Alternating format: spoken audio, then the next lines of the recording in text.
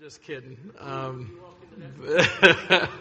I did start out on bus 1. I went from bus 1 to bus 8, went from bus 8 to bus 5, went from bus 5 to bus 4.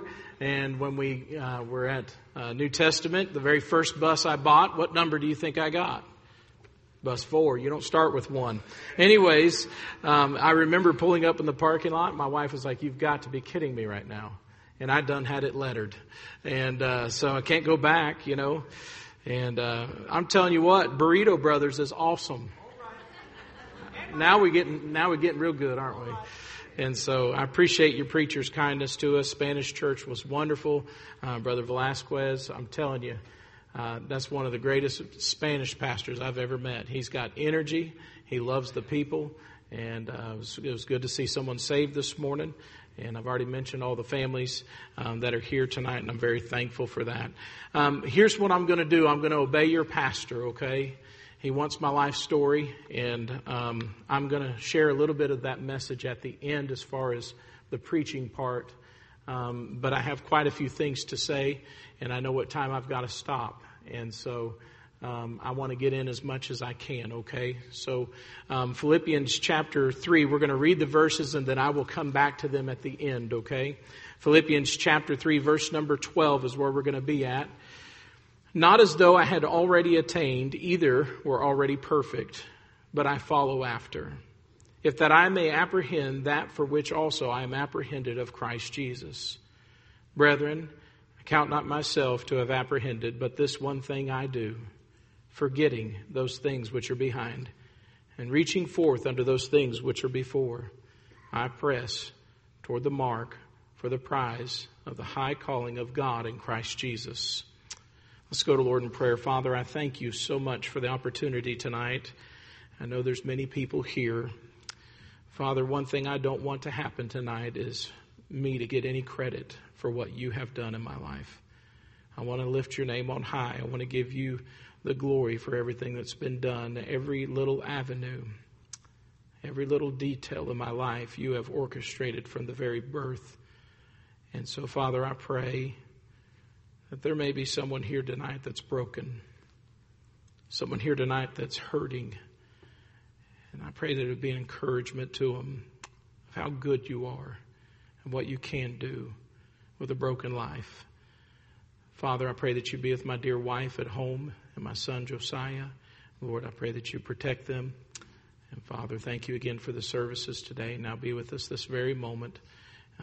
Give me your spirit. Let it fall fresh. In Jesus' name, amen. Some of these events in my life that I'm going to be talking about to you tonight, I have heard from my mom who has gone on to heaven. And so some of the things that I have heard and gone through will also be stuff that I've heard from other family members. So I want to start off by when I was born. My mom was a size 1. She was a tiny thing. And when she got pregnant with me, I was 10 pounds. And when I was 10 pounds, I broke the embryo sac in my mother's womb. And when I broke the embryo sac before I was born, I became contracted with a lot of things. When I came out, immediately I was allergic to just all kinds of things. They had to put me in an incubator, or some people know as the boy in the bubble, whatever. But I was in a little square box, according to my mom, and this was 1976, November 27th, right after Thanksgiving. Mom got a butterball, a real one. And and so what happened is I contracted staph really bad. My mom could not touch me, according to her, for 6 months. And she would stand over the top of my plastic little container and she would pray. And she would ask that the Lord would use me someday. My mom was not a Christian at that time, but that was her prayer. She said, "Please take care of my son, do whatever it takes, but use him someday." And after I got out of that, I was allergic to plastic. I was allergic to milk. I was allergic to everything but, hallelujah, green beans. I had to drink soy milk. I got ear infections really bad. They put plastic tubes in my ears and almost exploded my eardrums. They had to take them out and put steel tubes back into my ears. When I was at the age of 1.5 to 2, I won the Chubby Baby contest for Gerber. Hey, I'm known, amen? I was so fat as a child, and I'm not degrading anybody, that my mom literally had to take Q-tips, spread my skin apart, and wipe and clean the dirt out. I mean, I was chubby. I'm skinny now, y'all notice? But as I was growing up, and I will progress on, but as I was growing up, there was a time that I had a fever really bad. It got up to 104, and my mom took me to the doctor. And as we went to the doctor, the very doctor that I had did not know what to do. There was a doctor in his 80s that was walking by. His name was Dr. Betts. Dr. Betts went and grabbed me from all the nurses and the doctors and ran out of the room. My mom was there. She said, "What are you doing?" And he went to the ice machine, took a bucket of ice and put me in the bucket of ice. And he said, "It saved my life." And I'm not a nurse. I'm not a doctor. I don't know what he did, but I'm glad I'm here. Amen. And so as I was growing up, there were some other things. I got really sick another time. They had to do a spinal tap on me. I hate needles with a passion. I despise them. They are wicked from the devil. And actually, I have a phobia of them. I'm very scared of them. Went to get a knee surgery. They pulled out a needle. I passed out. They were done when I woke up, but it was awesome. So I do not like needles or clowns. But anyways, we're not going anywhere else. And then I met Will today, and I was like, oh my goodness. So,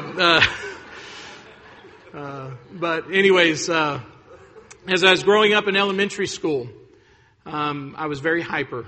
I had ADHD and DD and whatever you want to name to it. And in second grade, they told me that they were going to stick me in LD classes. I had a counselor there that was very big on medication at that time. Ritalin had just came out. And she told my mom in a board meeting that your son cannot come to school unless he's on Ritalin. I was on Ritalin for a couple years, and my mom kept fighting it. At the very beginning, she thought maybe, hey, this was a good idea. And can I just say, I just needed a whooping. I don't mean to be controversial or anything. I got plenty of them. But anyways, just needed a couple more, it sounded like. They took me in LD classes. They put me in classes with mentally handicapped children that could hardly even speak. I spent from second grade all the way to sixth grade in LD classes. They said I would never graduate high school. They said I would never get past junior high. I was mad. I was very upset because I could talk normal. I could do normal things. I loved athletics. And so I wanted to play football in fourth grade. I began to play football. I played soccer. I played baseball. Anything that was a contact sport. The reason why I wanted to have a contact sport is that was my way of getting anger out. I could hit a ball as hard as I could. I could take somebody and knock their head off in football. I could kick a soccer ball through the roof, whatever, right? Anything that I could use as a contact because I was trying to get my frustration out. It came to a time that my mom saw the after effects and side effects of Ritalin, and she went back to the board and said, I'm pulling my son off Ritalin. The same counselor there said, no, you cannot pull him off. And Mr. Anderson, a wonderful, godly principal. I mean, my phone number was on speed dial. I got whooped so much with this man. I knew exactly what a pine cone looked like. I knew every aspect of it because they would put the pine cone in the chair and they say, all right, watch the pine cone. You're getting ready to get a swat. Me and the pine cone became friends. But anyways, Mr. Anderson loved me. He saw something in me that nobody else did. He wasn't a Christian at that time. He stood up in that board meeting and he looked at Miss Butler and he said, Miss Butler, you cannot make a mother have their child on Ritalin. And they began to fight in the boardroom, fussing and yelling at each other. And another principal, Mr. Tillery, stepped in, and both of them said, you cannot make her keep him on that. Keep him on that. And so finally, I came off of that. My grades started getting a little bit better. I became eligible for the very first football game I've ever been eligible for because my grades were so bad. It was in sixth grade. The coach, I went to every practice, but one thing you could not do is play if you're ineligible. I got in my very first game. Coach looked at me and said, you're going to start and you're going to play in the entire game. You're going to play both ways today, Nolan. I was so excited. I went out there, and I don't know what I did, but I went crazy. I got 3 fumble recoveries, 2 interceptions, and 3 sacks. I loved it. The only thing I didn't get was a touchdown. That was what I was really wanting, brother. Never got a touchdown in all my career. But after that, things started happening. My mom started drinking. Alcohol became a part of our family. I grew up Lutheran. We went to church. We were holiday religious. I don't want to say holiday Christians, even though there are some, but we would go on the holidays. And I remember going to church one day, and my dad said, man, this is one blank of a day to be playing golf. And I got up to the line, and we're shaking hands, and I was probably about that high, and the priest, what do you call him? I don't know. Yeah, clergy, there you go. He said, how are you doing? I said, well, my dad said it's a blank of a day to be playing golf. I had no filter, folks. I had no idea. I knew that my clergy person from the Lutheran church, I don't want to call him a preacher. I knew that he was at my house because when I started going into junior high and high school, you would open the refrigerator door and there was Budweiser, and my parents didn't drink Budweiser. The very first time I noticed it, I opened the door and I said, hey, who's drinking Budweiser? My mom came around and smacked me in the mouth. She said, hey, shh, the preacher's here. That's his. I wasn't saved at that time, but the response out of me was, I didn't think they were supposed to drink. I got smacked again. But anyways, alcohol started happening in our family. My mom went to AA. I went to Al-Anon. I wrote articles. Seeing my mom, there was a time we joined the Elks Lodge. We were very heavy into the Elks Lodge. And as we were in the Elks Lodge, my mom come out from an event. She was so drunk that she was hanging over 2 ladies, and I was standing in front of her. I came out of the pool, and I looked at her. I said, hey, Mommy, how you doing? She goes, who's that? One time that my mom got drunk, we were on our way home from a friend's house, and I was at the age of about 13 or 14. She passed out driving, so I had to reach over as a 13-year-old boy and drive the car home with one leg. Alcohol became very serious in our family. My grandma moved in with us with Grandpa, and he was on Prozac, and he drank also. He ended up having a prosthesis. He cut his leg off, and we lived on a farm. We had chickens, pigs, and cows, and all kinds of fish and all kinds of fun stuff. But they sold the pigs, and that was my grandpa's little buddies. He'd go down and talk to them every day and hit them with his cane. He had a golf cart, and he would drive around and teach me how to do all kinds of things. And they sold those pigs, and my brother was about to graduate. And I was playing soccer that day, and my brother came and picked me up. Now, me and my brother, we fought all the time. He was 3 years older than me, and he would just beat me up just to make the girls proud of him for some reason. But it always worked out for me. But anyways, don't hurt him, And he came to pick me up. I didn't know why he was there. He had a Firebird. I loved his Firebird. And he said, hey, I want to take you to lunch. And I knew something was not right. My grandpa took a 12-gauge shotgun, stuck it in his mouth in the room next to me, and killed himself. We had to take every gun, every knife, everything that could hurt somebody out of our house because my mom was trying to commit suicide herself. It was her dad. It was just a little bit after that my other grandpa, he was an alcoholic. He drank a 5th of whiskey every single day. He tried stopping cold turkey, turned completely white. The doctor told him, you cannot. You're going to have to go back on alcohol. Your body cannot take it.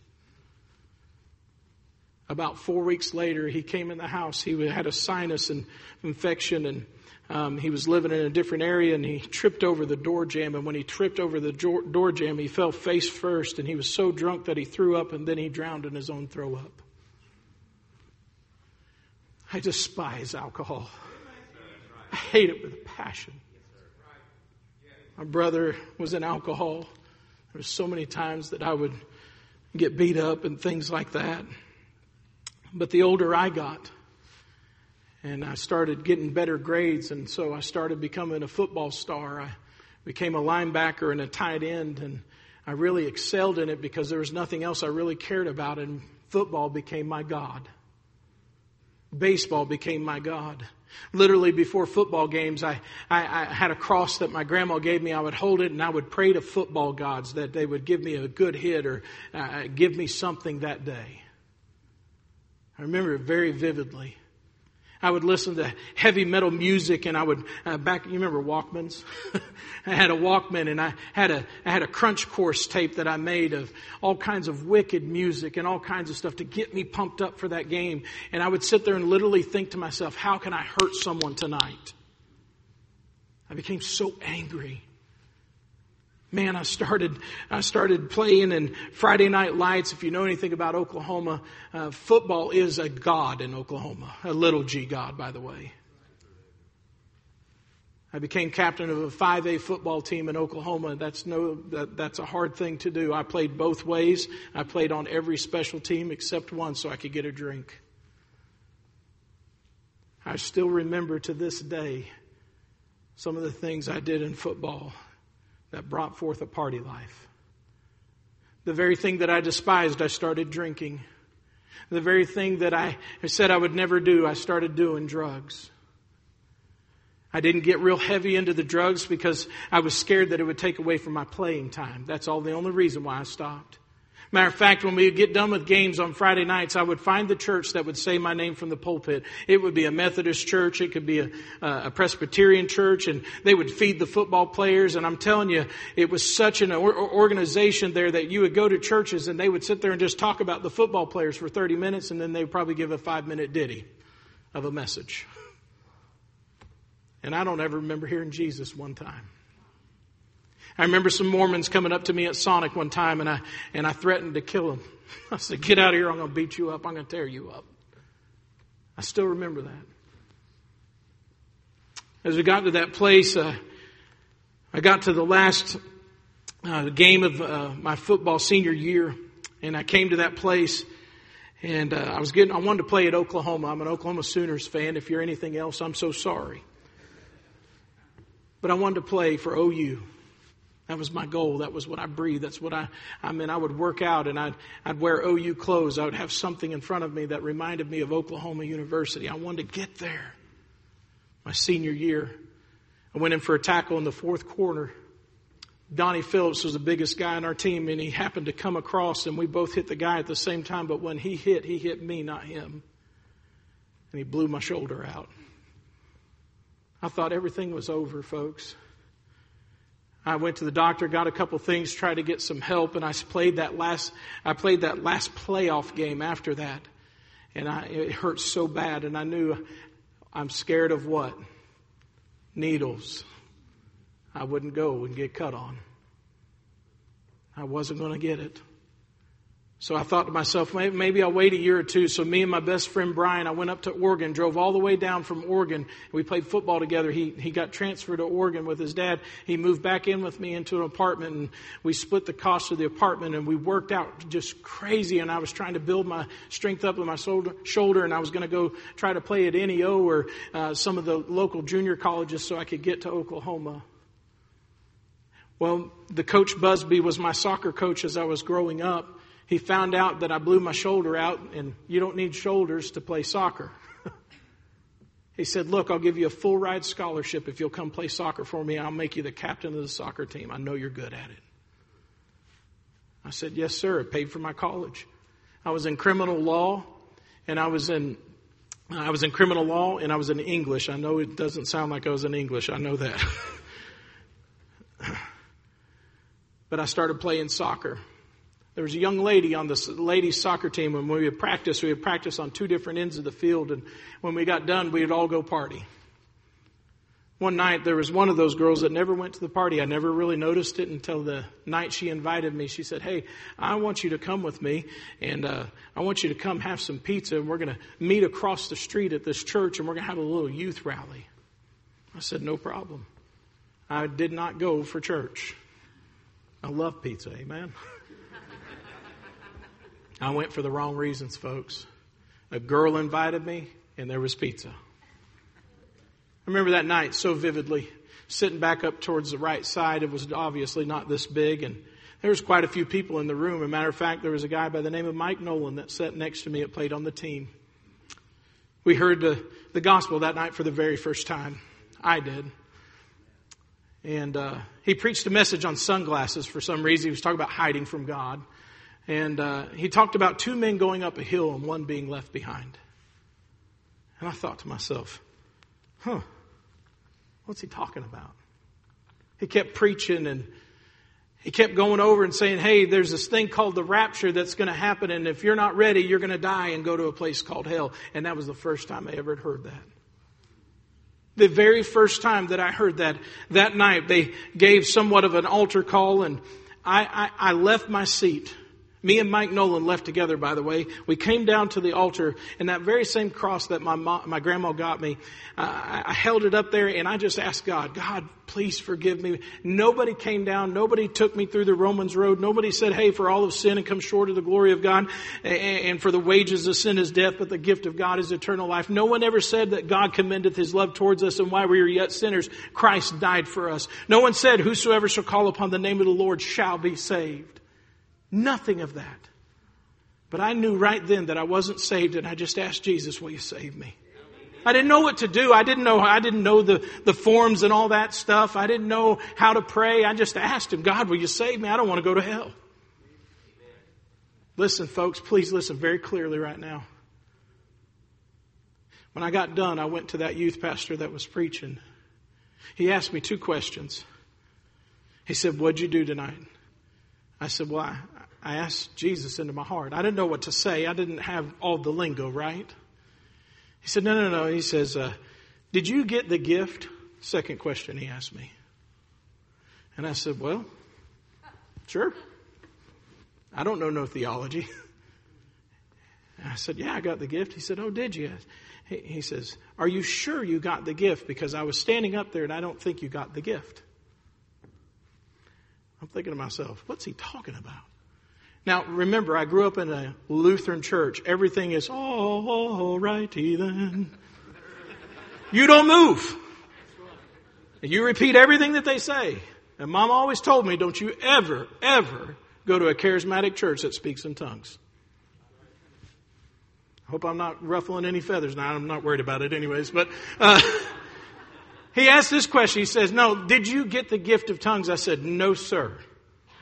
I knew better than that. Mama at least taught me that. He says, well, then you didn't get saved. I was saved about 5 minutes. I looked at that man in the face. I said, sir, I said, I know what I got and you need it.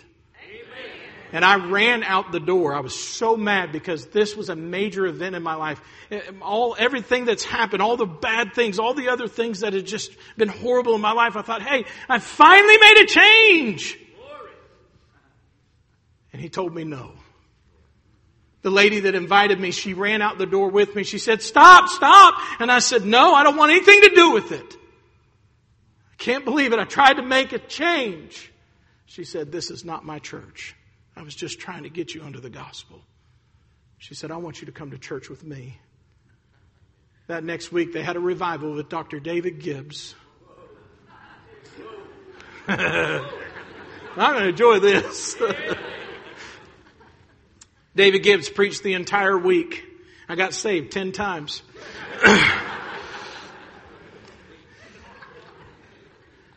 I remember the very first night. I went down to the altar. I, again, didn't know the plan of salvation was definitely given.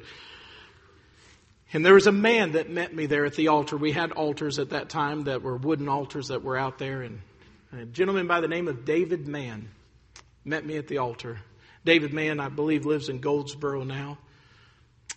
I was in Oklahoma. And I went down and we were talking. And he went through the plan of salvation with me. I said, no. I did that last week and someone told me I didn't. He said, according to God's word, if you did that last week, you're saved. Amen. I went to the right place. I started going to church there and started finding out some things that I never knew. I didn't know what to do. I didn't know how to serve. But I did know I grew up on a farm. I know how to work with these. I know how to fight with these, but I can do something with these. because I definitely ain't got it up here. They put out a mowing list out in the vestibule up there, and the preacher got up and he said, hey, we got a mowing list out there for the summer. If people would like to volunteer and help mow, I would appreciate that. And he just went on, and I thought to myself, hey, I know how to mow. I know how to weed eat. I mean, I grew up on a farm. I don't like it, but I know how to do it. I want to do something for God. And folks, please understand my heart. I did not go out there to get a pat on the back. I went out there and I grabbed someone's pen. There was 25 slots on there, and I put my name on all 25 slots. And I promise you, it was not for a braggadocious thing. I didn't know what else to do. I couldn't do anything else at least I thought. That night I come back to church. Pastor got up and he had that piece of paper in his hand. I was like, what in the world? He said, folks, Nolan has signed up on every week of mowing. I've never had people sign up more than 5 times. And he's not even a member of our church. He began to preach a message after that. I don't remember everything, but it wasn't good for the other people. I just remember that. But I didn't know what to do, folks. I really didn't. And I wasn't trying to get some kind of men-pleasing ways of doing stuff. I just wanted to do something. I began mowing. That was the very first thing I started doing. And right after I got saved, my parents had been married for 27 years. I was moved back in. I moved out of the apartment with Brian. I moved back home, and my parents were there. And it was just a little bit after, maybe 2 or 3 months. I don't know the exact timeline. But I came into my room, and there was an envelope sitting on my lamp. And it said my nickname on it, which is none of your business. I opened that up. There was a 5-page letter in there. So, listen, folks, my family was tight-knit. We were nuts and we weren't screwed on the right bolt. I've got the right bolt now. But let me tell you something. We loved each other. I never saw my parents really fight in front of me. And she wrote a whole letter that she's not coming back home, that she left with another man. It was the very first trial I ever had in my Christian life. I went to call the pastor. The pastor they had a Christian school there. They'd take the seniors out, and they took them on a cruise or something like that. They took them somewhere for a senior trip, and I had nobody to talk to. I called a friend. He knew I'd gotten saved. He wasn't saved himself, but I knew that he's a big old teddy bear, so I wanted to call him. He had been part of our family. His nickname was Baby Huey. He was huge, big dude. And we spent some time together that night. This was the first time that I didn't go to a beer or go to something to ease my pain and conscience.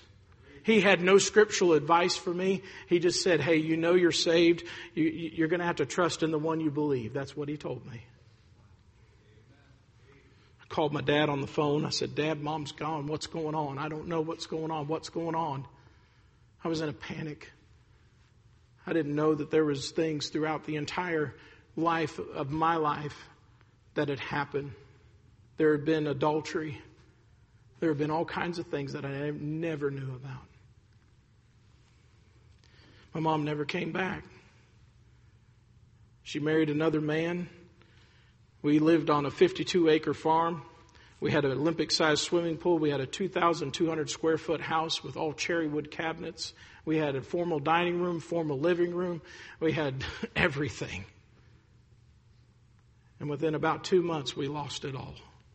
I went from a 2,200 square foot house with a 50-acre farm to a 400 square foot house with maybe not even 0.2 of an acre in the middle of the projects in Tulsa, Oklahoma, with my dad. This time was going on. God was dealing with my heart about something I knew I did not want to do. God was dealing with me about being a preacher. I was weed eating still and mowing, and I came in one day and I broke the weed eater. I was very frustrated. It was very hot. And I called the music man, Brother Donnie. Donnie took me over to his house, got me some lemonade, and I said, hey man, can I use the bathroom? He said, sure. I walked down this hallway, and when I walked down this hallway, it was plastered with pictures of preachers and pastors on his side and on her side, his wife's side. I stopped in the middle of the hallway, forgot why I was going, where I was going, and I began to weep uncontrollably. He come around the corner, he's like, what's wrong? What's wrong? He thought I'd hurt myself or something. I said, I don't have any of this. I have none of this. I have none of this. I can't do it anymore. I thank God for that man. Don't know where he's at today. But he looked at me, he says, stop. He said, it's got to start somewhere. It's got to start somewhere. He didn't know God was dealing with my heart. I went back over to the vestibule and I left the weed eater there, started fixing it, and a guy walks in the door. His name was Hamid Patel. He was a missionary from India. If you knew Hamid, man, he was wild. He was awesome. He looked at me and goes, hey, man, what are you doing? And I was like, fixing a weed eater. I didn't know who he was. He goes, hey, man, is God calling you to preach? That was our introduction. I didn't even know the man. I was scared to death. I left the weed eater and everything, got in my car and drove off. I seriously did. Matter of fact, I got a phone call from the preacher. He said, hey, you left the weed eater and everything in here. We got service tonight. You got to come up here and clean it up. And I was like, oh, yeah. He was smarter than I was. I went back up there and I started getting everything cleaned up. And he came and said, hey, you know, service starts in 45 minutes. You might as well stay. I was like, yeah, I guess. I sat in that back row and Hamid Patel began to preach. I don't know if you've ever heard this man preach. This man's testimony is unbelievable. A dog come in and urinated on one of his little gods in India. And he said, man, if my God didn't take that. And he started searching and got saved. Now he's a missionary doing all kinds of stuff. But anyways, that night he preached and I came to the altar. I said, God, I'll do whatever you want me to do. Amen. I surrendered my life. I said, I'll preach. Well, I was already 60 some hours into regular college. And I was living with my dad and I was the only thing he had. Because my mom had left and everything was gone. And I came home that day. I said, Dad, God's called me to preach. And I'm going to Bible college. He said, God didn't give you a right to preach. You don't have a right to have a call. We began to argue for the very first time that I ever really had a real argument with my dad. And he got so mad and he yelled at me. And my dad had never really yelled at me like that way. And I thought maybe God isn't calling me to preach. I don't know. I was working at Ramsey Winch at that time, and I was going to church on Sundays. And my thing with my dad is we watch Broncos football every Sunday of our life. That was something me and Dad did. I didn't stay for the game that day. I went to church that night. My dad got really upset with me. He says, you're not going to stay and watch the Bronco games? John Elway's going to be tearing it up tonight. I said, Dad, I got to go to church. He says, you got to work tonight. You need to sleep. Because I was working nights. I said, Dad, I got to go to church. I went to church that night. I got out of church and I came home. I slept for like 35 minutes, maybe 40 minutes. I got in Dad's truck and I went to work at Ramsey Winch. 3 times that night I almost stuck my hand all the way through a bore because I fell asleep at my machine. On the way home, this is how God protects us. We don't even expect it. There's 4 lanes of traffic. I fell asleep and my head hung out the door. I went across 4 lanes of traffic in the middle of a church, Baptist church parking lot. I don't remember the name of the church. But all I remember is when my truck hit the telephone pole, I went like that and the pole went right by my head. My dad was so mad at me. What he didn't know is that the secretary that was working for him actually went to church with me. He fussing at the secretary. My son wrecked and totaled my truck. I told him to stay home. I told him not to go to church. And she looked at him and said, aren't you glad he's not dead? Aren't you glad because he did go to church, God protected him? He didn't like that answer. My dad came to the final service before I was to leave to Bible college. I said, Dad, would you please, just please turn your life over to God. Get saved. And he got really mad at me. My dad is my hero. He's a Vietnam vet. He says, you have no idea what I've been through, son. He says, I've seen things that I will never tell you that I've done. He said, but I've changed. I'm a successful businessman. You want me to change? I have changed. He slammed the door and he left me. I got in a car and I drove to North Carolina. I went to a Bible college that I had never seen, knew nothing about, until I pulled up on campus. I pulled up on campus the very first time in my life. I had structure, I had rules, and I enjoyed them. I was in my 20s, and there was a bunch of little kids in there from homeschools and Christian schools, and I was getting really frustrated because they complained about every little thing. And I was like, man, what are you talking? Why are you complaining, man? I finally have to be in by 10 o'clock. This is amazing. I mean, this is great. I get to dress up every day. I get to wear a tie. I was so excited. And they thought I was crazy. Matter of fact, I was so excited about what God had done in my life. I would walk around campus and I would let people know I was praying for them. I would say, hallelujah, thank you, praise the Lord. And the vice president of the college came to me and said, hey, you need to calm it down a little bit. My first squelching among Christians. He says, you need to calm down just a little bit. I didn't know what to think about that. When I went to Bible college, my dad said he would not support me, so I went with no money. I got a job. I knew how to work, so I started working. God started providing for my bills. There were several times that I would go down to the piano room in the cafeteria and I would just sit there and pray and ask God to provide money from somewhere because I didn't have anything. I started my first class in the Gospel of John.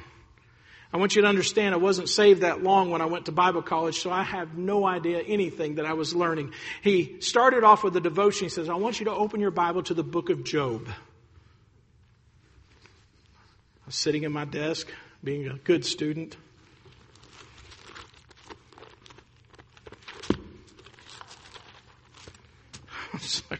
I went to the front, couldn't find it. The guy next to me was a church planter's son. He looked at me and says, hey, look for Job. I think I saw that. Hold on. I went to Job. This is not, I'm not lying, folks. I didn't know who Jonah was. I didn't know that a whale could swallow a man. I literally went to the front and found Job. I found Job. There was a man in that Bible college that took me under his wing and discipled me because I had never been discipled. I failed my first 3 classes in Bible college.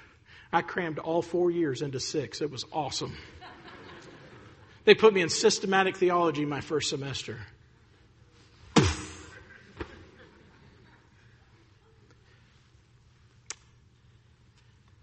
was January 19th. I called my mom on the phone. And I took this Bible. It's been rebound. It's all tore up inside. But at the very front of this Bible, January 19th, 1999 at 11 o'clock at night, I got permission to get the curfew off my phone because I got burdened about my mom getting saved. I had a friend with me. His name was Robert Ketchum. Robert Ketchum put out the ironing board. He put out 4 Bibles. I'd never led anybody to the Lord. And he walked me through it as I led my mom to the Lord. I went from Romans chapter 3. He took me over here and, all right, read this passage of Scripture. And he said, read this passage of Scripture. Then we went back over here and he had another roommate. He was flipping pages for me. And I was just going from one to next. And I'll never forget, I told my mom, I said, Mom, I'm going to heaven. And I said, there's one day that I want your mansion to be next to mine. So if I ever need some brown sugar, and I don't know why I said brown sugar outside of I love chocolate chip cookies. I said, I want to be able to go across the street and ask you for it. She began to weep. My mom got saved over the phone that night. It's the first soul I ever led to the Lord. And by the way, when you lead somebody to Christ, I'm telling you, it becomes contagious. I started thinking about it, and I thought about how the Spirit of the Lord had come upon me and asked me to preach and wanted me to tell the gospel to as many people as possible. I went home for Thanksgiving, and there's times in your life that you have weaknesses and you do things that you shouldn't do. And we went and played turkey bowl. Of course, I love football. It was full contact football without pads. Don't ever do it. We went out there in front of the church and we invited a bunch of people that were lost. And I looked at the guy next to me who was supposedly to be a preacher. I said, hey, Jason, I said, man, why don't you pray before we get started? There's a bunch of lost people out here. He says, I'm not praying. You pray. I said, I'm definitely not praying. I'll never forget that. You know why? Because that day, Jason was on the other team. We hit head on and my foot and my cleat stuck in the ground and my whole body went this way and all I heard was a pop. It was the first time that I blew my knee out. It was going to be a series of events that God would put me on my back, so I had no place but to look but up. 6 surgeries later, and now today, I have a total knee replacement at the age of 44 or 45. Constantly, there was times that I wanted to do sports more than God. And God kept reminding me, I guess I'll have to put you back on your back again. I want you to look at me. After Mom got saved, things started getting better. I came back because I had to have knee surgery. And I left my car at home and I was going to borrow a ride for the people in college. And this was the very first time I had an opportunity. My roommate was on the bus routes. I said, hey man, I need a ride to church. I don't have my car today. And he said, yeah, I'll take you with me. I went on the bus. It was bus number 1, Brother Faison. I remember going that day. Brother Faison took me out on this route. It was hot. It was nasty, man. It was hot. That was back when they had the stick shift bus. You can hear them grinding and everything. We get to this one neighborhood right past the Bible college, and it's a trailer park. And we get in there, and all of a sudden, smoke just starts coming out the front. And I'm like, oh my goodness! First day, we're already broke down. I call him Papa Faison, so I'll use his name. Papa Faison looked at me. He says, hey, you a preacher boy? And I was like, no. He said, yeah, right. He says, aren't you going to Bible college to be a preacher? I was like, yeah. He said, we're going to be here for 45 minutes. Go ahead and preach to him. I'll sing 2 songs. You'll be ready, right? I know I've been told to be ready to preach, pray, and die in a moment's notice, but I was not ready. I was ready to die. I pulled out my Bible. I didn't know any other verse but John 3:16. I don't even know what I preached. But I do remember 3 kids got saved that day on the bus. It began to get my heart. I was in the nursing home for our Christian service, and I got transferred over to the bus. And I started getting into the bus ministry. And man, I'm telling you, the bus ministry changed my life. I was seeing kids that had no hope, and you're able to give them hope, and you're able to do all kinds of things to try to help them get out of the situation they're in. By the way, today I want you to know there's hope for anybody in this room. There's hope of Jesus Christ. Doesn't matter where you've been. Don't matter what you've been through. It doesn't matter if you've been on the drugs. It doesn't matter if you've been on the alcohol. It doesn't matter what side of the tracks you come from. It doesn't matter if you're red, yellow, black, or white. You're all precious in His sight. Look, He died for every single person in this room. It doesn't matter if you stink. It doesn't matter if you look good, look bad. It doesn't matter. He died for you. Jesus loves you. And I thought about that over and over again. Started getting highly involved in the bus ministry. My wife, that next year came to Bible college. The very first person she met when she came on campus is yours truly. Boy, she chased me everywhere. I said, no. You know, I can't do that. I'd be lying in here. Anyways, I chased her everywhere. You know what? We became friends first. I taught her everything she knew about the bus ministry. At that time, we're on bus number 5. I was dating somebody at that time, actually. We were friends. We went on bus visitation together. I remember the day that my wife came to a door. There was a little Gabby. Gabby was at the door, and Heather went and knocked on the door, and Gabby couldn't come because she didn't have any shoes. And my wife took her shoes off right there on the front door. She left her. She said, I'm going shoeless today. Gabby's going with me without them. My wife rode the entire bus route for the rest of the day with no shoes. Gabby got saved that day. As we were in service, I know that you're not supposed to skip church, but the bus driver went and bought shoes for Gabby. I don't know where Gabby's at today, but I do know that my wife loved that little girl. I saw my wife's heart for kids, and man, it was just amazing. I said, man, that's the kind of girl I need. Someone that loves the bus ministry. We started dating, and the rules at the college is you cannot court and be on the same bus. So I went to the best bus number 4. Bus number 4 was the greatest one ever. It became, my wife and I are serious competitors. I got my first date with my wife because I beat her in basketball. I said, make it, take it. She said, I don't care, I'll beat you. I said, okay, 11-1. I stood under the basket. I'm 6 foot. She's this tall. I was great. I didn't let her shoot. Make it, take it, right? I'm not dumb. Come on. I know basketball's a sissy sport, but man, I was getting that date. So I went to bus 4. We became very competitive at each other. We would come and we had this little whiteboard in Jason's office, and we'd have to fill it out and everything. And we'd come in there, and I'd sit there and just wait. I wanted her to put her number up first. I had to be at Sunday school class with Brother Mike Lindsay. Bless his heart, he's in heaven today. Miss Lindsay's right here. Faithful bus driver for years. Anyways, I sat there and I'd wait. Jason would get mad at us and say, I don't care what your numbers are, go to class. So we'd have to write them up there and take off. Came to our last time, and me and my wife got engaged on New Year's Eve at a youth conference. I got engaged on a bus. I did. I had my bus driver take the bus, and Brother Bill and Miss Gail. I took roses. Ladies, watch out. I took roses all the way from the front doorstep all the way to the bus, and then I put red roses all the way across the seats, and at the very back, knight in shining armor on one knee. Everything was red until she got to the back, and I had the white rose with the ring. They were filming the whole thing. I asked her to marry me that night. We were serving at Pastor Raven's church. I call him my Elijah.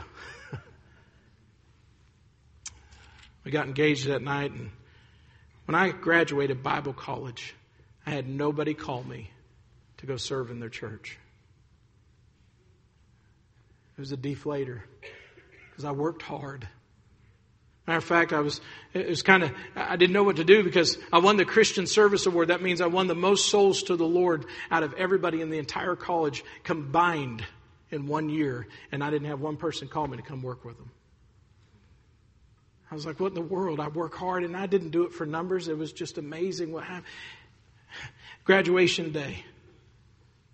I had to make a 79 on my final exam. The professor came to me and said, Nolan, you made a 77. You can't graduate. I was in my cap and gown. My parents were there, everything. He said, but thank God we had to have a curve today because nobody made 100. You're going to graduate.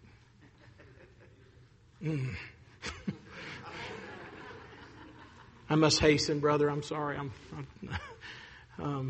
We started serving the bus ministry, and God opened up the door to be with my preacher, Ken Jackson, who's here tonight. I remember talking to him the very first time.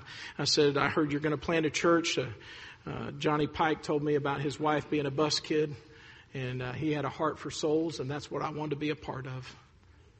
I called him, I said, hey, I want to help you plant this church. He said, hey, son, this is what I'm going to, yeah. He told me, he said, I don't think so. The arm of flesh will fail you every time. I was like, I just said I want to come help you, and you told me no. We talked. I know he prayed about it. I know now. I called him back again. He said the exact same thing. Arm of flesh will fail you every time. I wouldn't stop bugging him. I guess he finally figured out that I was serious. I remember the first time I met him up in Burlington, North Carolina. He had knocked probably 100, 200 doors that day.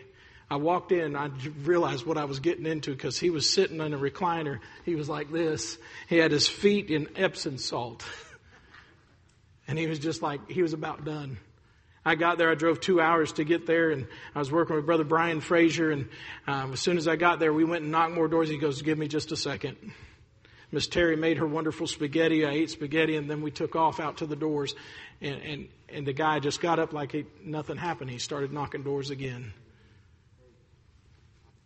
God started doing some great things. I had my final big bus day at Beacon Baptist. We were engaged, and Brother Jason said, you can have as many as you want. How many buses you want? I said, 4. He said, you want 4? I said, I want 4. I want to break 300. I had 304 on my bus route. My wife, I think she had 260, 270, but they did these things on averages. I don't like averages. I just like numbers when it comes to that. Now, you would probably agree with me on this, right? She had more averages, so she got super bus. Well, we made a deal with each other. On our last big bus day, whoever won super bus, if it was one of us, that we would get married. When we got married, we would leave on that bus. I left on bus number 5. We got married. We didn't get a limo. We wanted to go where we had our heart. We left on a bus. God started doing great things. 2004, April 4th, we had our grand opening Sunday. After knocking about 10,000 doors in a month, with help from other people, we planted the church there in Burlington, North Carolina. God started doing great things, but it was our first step of faith. As a matter of fact, the week I got married, I went on a honeymoon to Pigeon Forge. We were in Pigeon Forge. We had 2 days left, and we ran out of money already. I didn't have a job. Matter of fact, I was transitioning jobs, and I remembered that, hey, wait a second, I think there's a check in the glove compartment. It was enough money to get us gas to go back home. That was our beginning of a walk of faith. Without faith, it's impossible to please Him. You have to have faith. Over and over again, God started doing things, and I'm going to progress a little bit quicker. But we got an apartment. I didn't even have a job. I got a job at Carswell Business Systems, and Carswell Business Systems, they hired me. I was there. I was one of their best sales reps, and they had this Christmas party. And every year at the Christmas party, everybody got up on the staircase, and they held a glass of wine, and they took a picture, and they did it every single year that they've had Carswell Business Systems open. I looked at them. I said, I am not holding a glass of wine. I will hold a can of Pepsi. I got fired for that. I was on vacation December 24th, right before Christmas. I got the phone call that I've been fired. They made up some crazy thing, and I found out the original reason. Somehow, Brother Mike Lindsay, who's in heaven today, he found out about it. On the 26th, he gave me a call. He says, I got a job for you when you get back. He's a Christian businessman, him and his wife. I know they tolerated me because I was just obnoxious. But God provided, folks. God provided. My son was born in 2006. We were 20-some hours of labor. My wife went through it. We went through an emergency C-section. I was working one job, and we decided that my wife would stay home and raise our kids. I was making $11 an hour. I could not pay for my son. He's still expensive. God provided every penny of it. We started going on, and I was working at UPS. I got free insurance there. I built a house with the help of the Lindsays. I got all my stuff at cost, and then the housing market crashed in 2008. The Lindsays were affected majorly, and then I was working for them. I had a vehicle that they allowed me to use. I lost my house, and I lost my vehicle. Had someone come up to me and meet me at Food Lion in Burlington and said, hey, I need you to sign something. We got in there, and I found a penny in the parking lot. And an old preacher used to say, if God can't trust you with a penny, He won't trust you with a million. So I always pick up pennies. I don't care if it's heads or tails. That day, I'm glad I picked up a penny. We went. He says, I need you to sign this. He had a title to a car. He says, I know you don't have a car anymore, so I'm going to give you my car. The lady said, well, you cannot do that without a transaction. And he looked at me and goes, you got anything on you? I didn't have anything. I didn't have a job at that moment. I said, well, I found a penny in the parking lot. I said, that's perfect. Let's do it.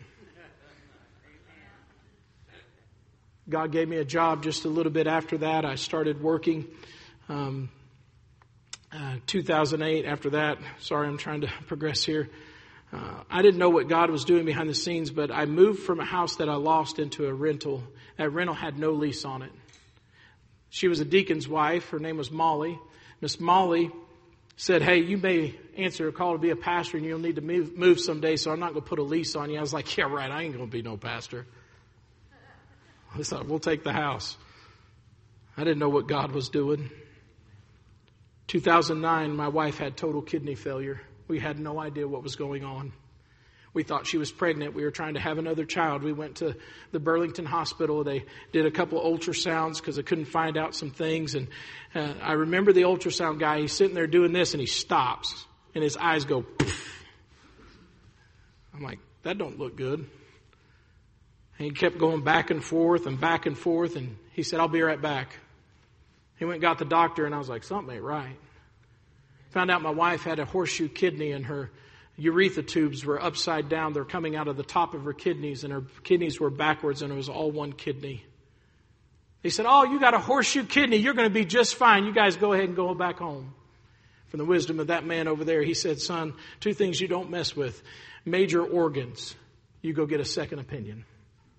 It just so happens, I don't like using that word because God knows what's going on. I went to Duke University. The number one diagnostic doctor for kidneys was at the hospital that day. Found out Heather was had horseshoe kidneys, so they went and did this renal scan, and I think it was 3 days later they said, you're going to have to go into emergency surgery. Your kidneys are shutting down. She was the first robotic surgery. I don't know if you know anything about medical field, but when you use the word robotic, that's an instant $100,000. I was making $11 an hour.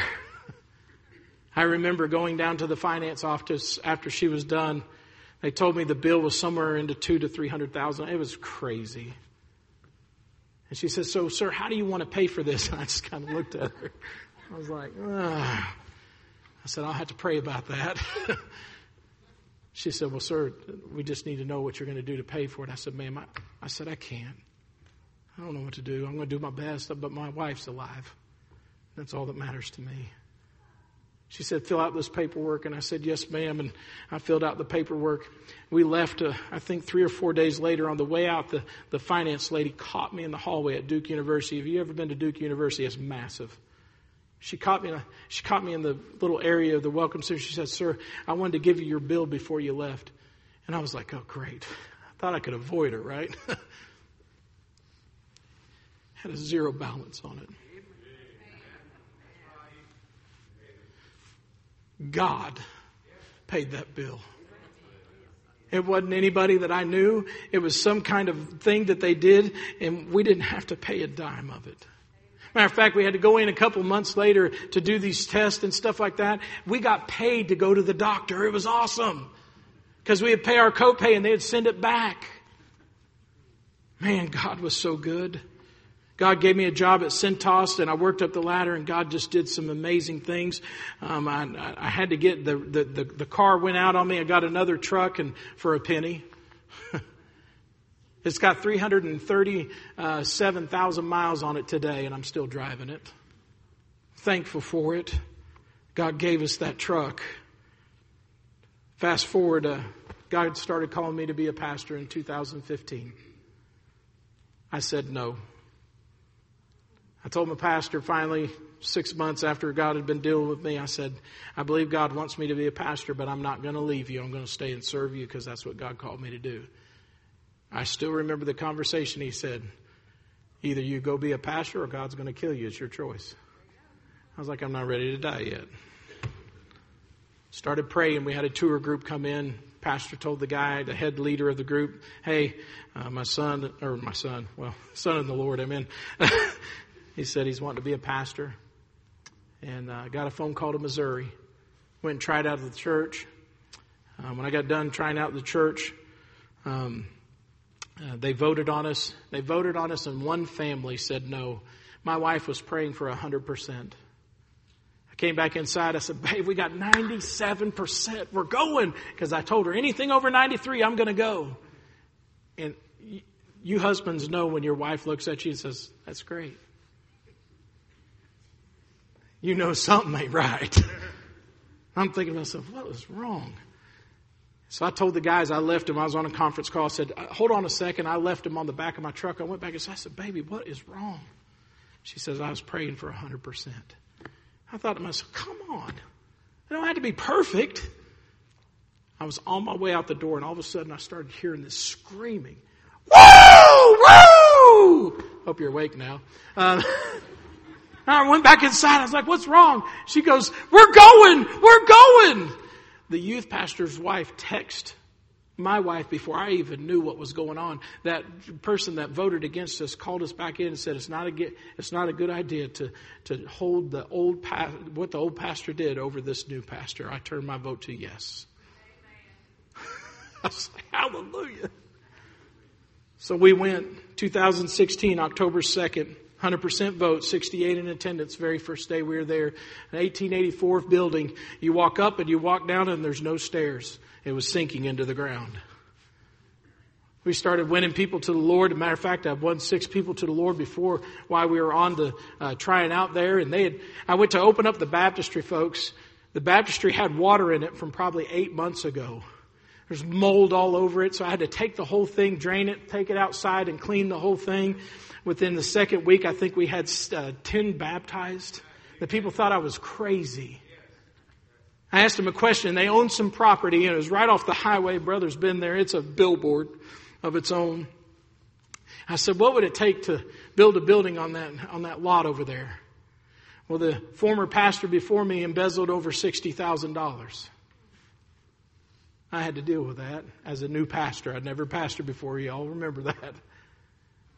I started October 2nd. I asked him the second week of October what was going on. He said, if we had $100,000, he said, I think we'd be interested in trying to start a building because we've always wanted to do it. We've got $300 already in the bank. I said, okay, we'll have it by the end of the year. The guy looked at me and said, you've lost your mind. When you live and breathe and die at a church plant, everything's by faith. We started praying. We started asking guys. And November 13th, 4 weeks later, on November 13th, with 68 people in service, we took up an offering for $148,000. I don't have doctors. I have rednecks. I got farmers. I got people who believe in God.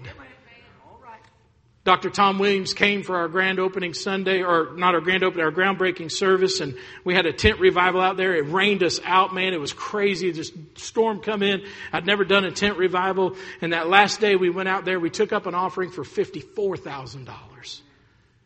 I started calling pastors, getting wisdom. They said, build. If God's doing that, build. So we started stepping out on faith. We started building. Right after we started building, January 2017, I had 23 families walk out of our church. That was over 17% of our budget just walked out the door in the middle of a building program. On top of that, my mom passed away. The best friend I've ever had outside of my wife. I wanted to quit. I was done. These people were saying things about me that were not true. I had accountability everywhere. Everything was proven in a big church meeting. I had Brother Andy Dignan come in and do the whole thing. Matter of fact, the night that he was there, the person that caused all the problem was at his church. I was like, good luck with that. I'm almost done. Gentleman, my pastor, he's in Providence Road Baptist Church. His name's Lee McNeil. Called me at 11 o'clock at night. He called another man. Folks, I was really done. I was done. He flew me out to Virginia to give me some help. I went to the prayer meeting. Brother Harold Vaughn. Brother Harold Vaughn took me under his wing. I just started praying. Literally just praying for me. It turned my life around, folks. Prayer changed my life that night. I was there for 3 days, and it was just a shower of love. We went into the new building. Our very first service we had was on a Friday because the air conditioner broke down in the middle of July. We had an RU service for our very first service. Hallelujah for that. We had an addictions program service. At that time, it was called RU. It's Hope now, but it was June 29th. We were preparing for our grand opening service, so we got to hit the ground running on September 9th. We had 400 in attendance for our grand opening service. I praise God for that.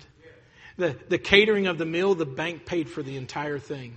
The bank has given us, listen to this, the bank has given us over $10,000 in different things at our church. That's the kind of relationship we have with our bank. Every single year they give us a Christmas offering for $5,000 or $2,000. And we are able to go and give Christmas to people who can't. Trials and victories. Trials come after victories. I told y'all, who was in Sunday school with me this morning? Raise your hand. Remember I told you a story about Joe Lebo? Joe Lebo came, helped me out at the church. On January 2nd, 2021 at 12:54 p.m., Joe Lebo died. He's at the age of 47. That was my Jonathan. I'd never lost somebody that close outside of my mom.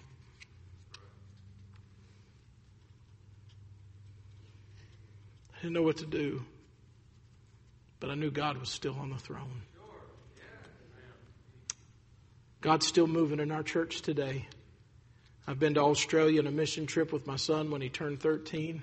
We're getting ready to go to Africa in October because of my son's abilities and the things that he does. And God has used his life. He shared his testimony in the teen class. And he went to raise support, and his support was raised in a week and a half for $2,000. Boom. I said, son, you know that God wants you to do it. The rest of our family, we had to raise $8,000 for us to go to Africa, and we have another family going with us. He was a former Satanist. He got saved 2 years ago. He's getting ready to be our first church planter out of our church. His entire family got saved.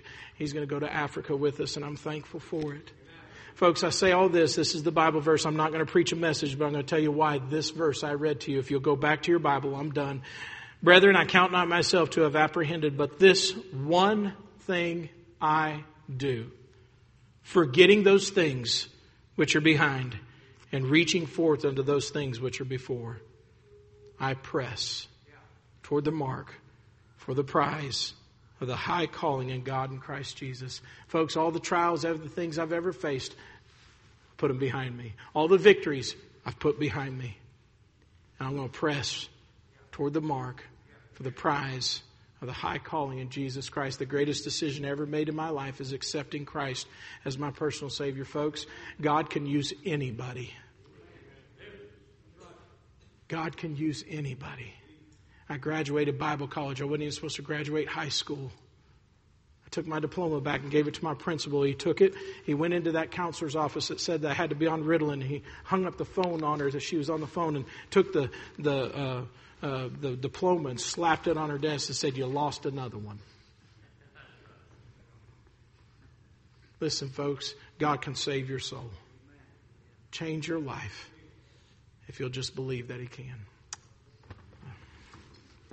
You know what? Sing it with me. It is no secret what God can do, what He's done for others, He'll do for you. With arms wide open, He'll pardon you. It is no secret what God can do. Bow your head for just a moment. If you're born again, you know you're